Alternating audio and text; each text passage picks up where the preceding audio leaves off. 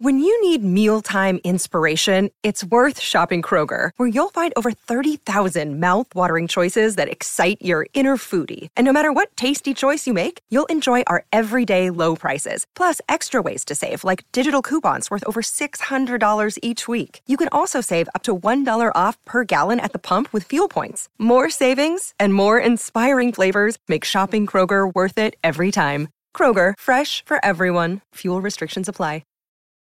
Your brain needs support, and new Ollie Brainy Chews are a delightful way to take care of your cognitive health.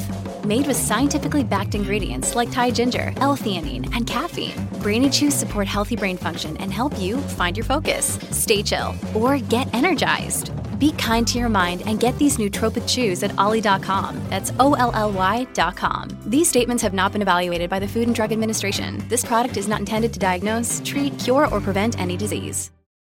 Hello, everybody. Welcome to episode 198 of Optimal Living Advice, the podcast where we take any questions you might have about the many struggles of life and get them answered for you here on the show.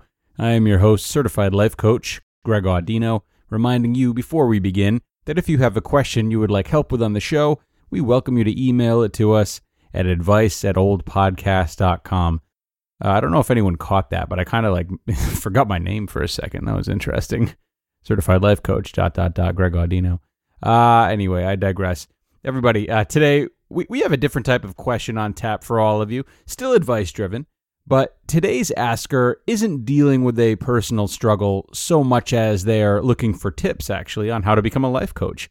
This is something to look forward to, and for those of you who don't aspire to become life coaches and are tempted to stop listening, think again.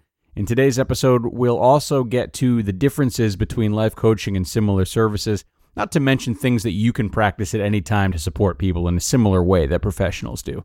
So, without further ado, here is the question for today. I have been in the midst of figuring out a new career venture, and being a life coach has been speaking to me for the past 2 months. Working in the corporate world really does not suit me, as I have discovered. Would you be able to give personal pointers and information on what really helped you develop your life coach skills, as well as if you used any recommended program to get your life coach license? I find myself eager to speak with people and help them out through difficulties. Being a member of the LGBT+ community, I would want to work closely with them. I feel like I would not find too many holistic life coaches towards the LGBT+ community, so I would want to fill in that gap. This will be a fun one to answer. Thank you, asker, not only for coming to me for assistance, but more so for having a desire to help people and make a difference. Always good to see. I'm happy to talk about my journey and my opinions towards becoming a life coach. But lesson number 1 is that life coaching is still very new age and very loosely defined. That being said, what I tell you could very well differ from what others might tell you. Now, this is both good and bad, but it is what it is, and it's just something to be aware of from the get-go. It means you can get pretty creative in your approach in both how you counsel others and how you run your business, which is nice. But, it also means that there are very few means of separating yourself from, the people on Instagram that prance around calling themselves life coaches, when in reality all they do is kind of throw their opinions at people and repeat the same plateaus about not giving up, not making excuses, and so forth. Not bitter. Also, good luck explaining to your parents and pretty much everyone else what you do for a living. So there's that. And just a side note for anybody looking to start a new career, I always recommend focusing on what you are willing to struggle for, like the bad parts you're willing to put up with, and kind of picking based on that. So I know this has inspired you for the last 2 months, but you also, I would recommend, you have to be aware of the realities of just starting your own business. You have to be willing to put up with the struggle of trying to find clients, the struggle of listening to people's problems, which can be very exhausting. So it's just something to keep in mind. Now, I will say that if I were to define life coaching in its most general way, that the most people would be apt to agreeing with, it's ultimately helping people uncover what they'd like to do with any facet of their lives, working with them to create realistic steps towards those goals, and holding them accountable to taking those steps. This is something worth remembering as you enter your study and your work as a life coach. And what's also perhaps more important to remember is what life coaching is not. So therapists, while there are many types of therapy and just as many acronyms to go with them, they typically help people discover the sources of their struggles through hard questioning and deep psychological dives into their pasts. Then, depending on the type of therapy they're educated in and what discoveries are made and what their client needs, different types of action will be taken to help clients recover. Life coaches are not therapists. Psychiatrists will sometimes provide the same therapeutic techniques as a therapist, but more often work in tandem with them to prescribe medications to clients per the therapist's findings should they feel the client needs medication. Life coaches are definitely not psychiatrists.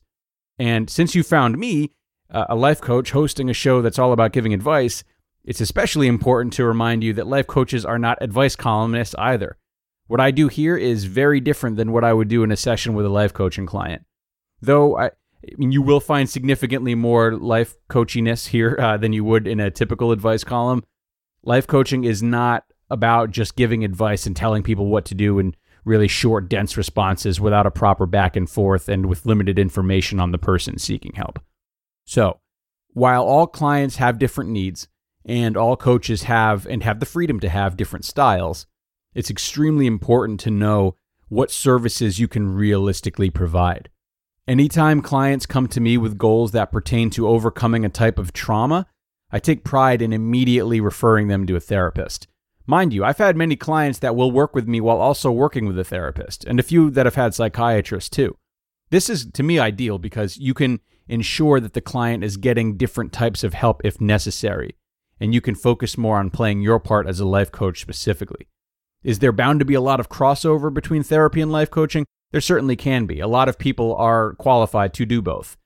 So, if you have a client whose problems run deeper than just wanting to be more productive or find a new job or something on the outside, I advise you to be clear with them from the beginning about what services you can and can't provide.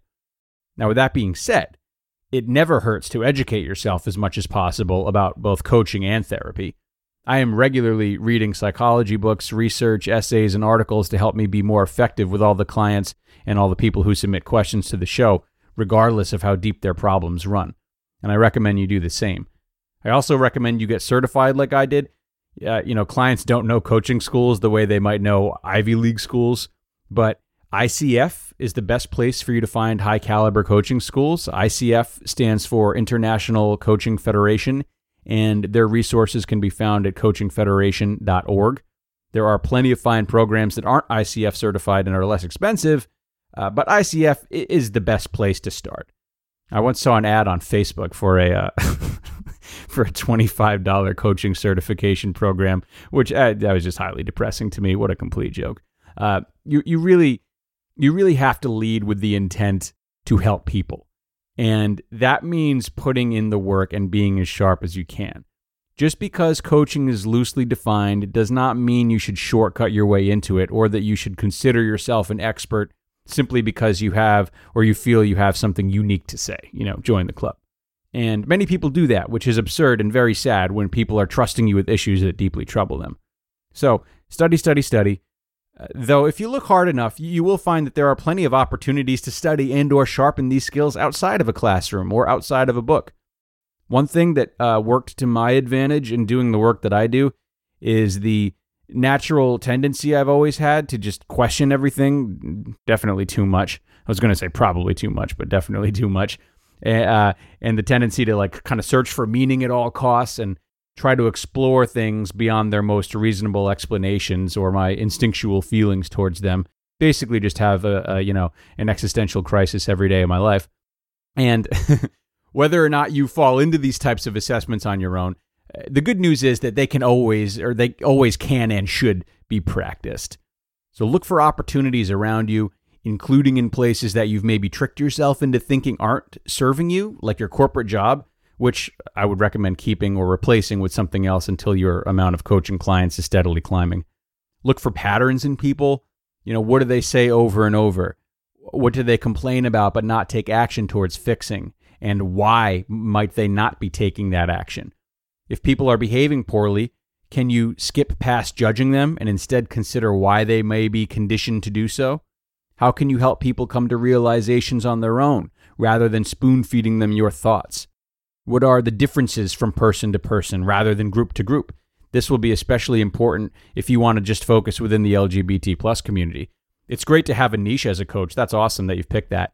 But it's also critical to remember that not all LGBT plus people have the same experiences, have the same viewpoints, history, memories, opinions, etc., just because they share that one common factor. So if you can start to develop healthy means of questioning in your own life, you'll be in a much better position to help others do the same, which will lead to creative goal-setting techniques and discoveries that you or your clients may not have had before. So this, alongside learning the more technical parts of coaching in a quality life coaching program, will definitely put you on the right track. At Evernorth Health Services, we believe costs shouldn't get in the way of life-changing care, and we're doing everything in our power to make it possible. Behavioral health solutions that also keep your projections at their best? It's possible. Pharmacy benefits that benefit your bottom line? It's possible. Complex specialty care that cares about your ROI? It's possible. Because we're already doing it. All while saving businesses billions. That's Wonder made possible. Learn more at evernorth.com/wonder. Best of luck to you, Asker, truly. And whether or not you find that it is something you want to stick with, kudos for wanting to help people and bring some change. I also commend you for answering the bell and just diving in after realizing that your current work is dissatisfying. That is one thing I probably see the most as a coach, and you can expect to see the same. So I'm always super proud when I see people challenge the comforts of a job that's stable yet unfulfilling. Very, very good. And to all of you listeners, I hope you were able to take something from this episode, whether it be about how you can look at others in a different way, or perhaps you've even found some motivation to change your current work situation if you know you're dissatisfied with it. Either way, I thank you all for being here as always and supporting yet another episode of OLA. Be sure to come back for our next one, 199, on Wednesday, and take care of yourselves until then. Bye, guys.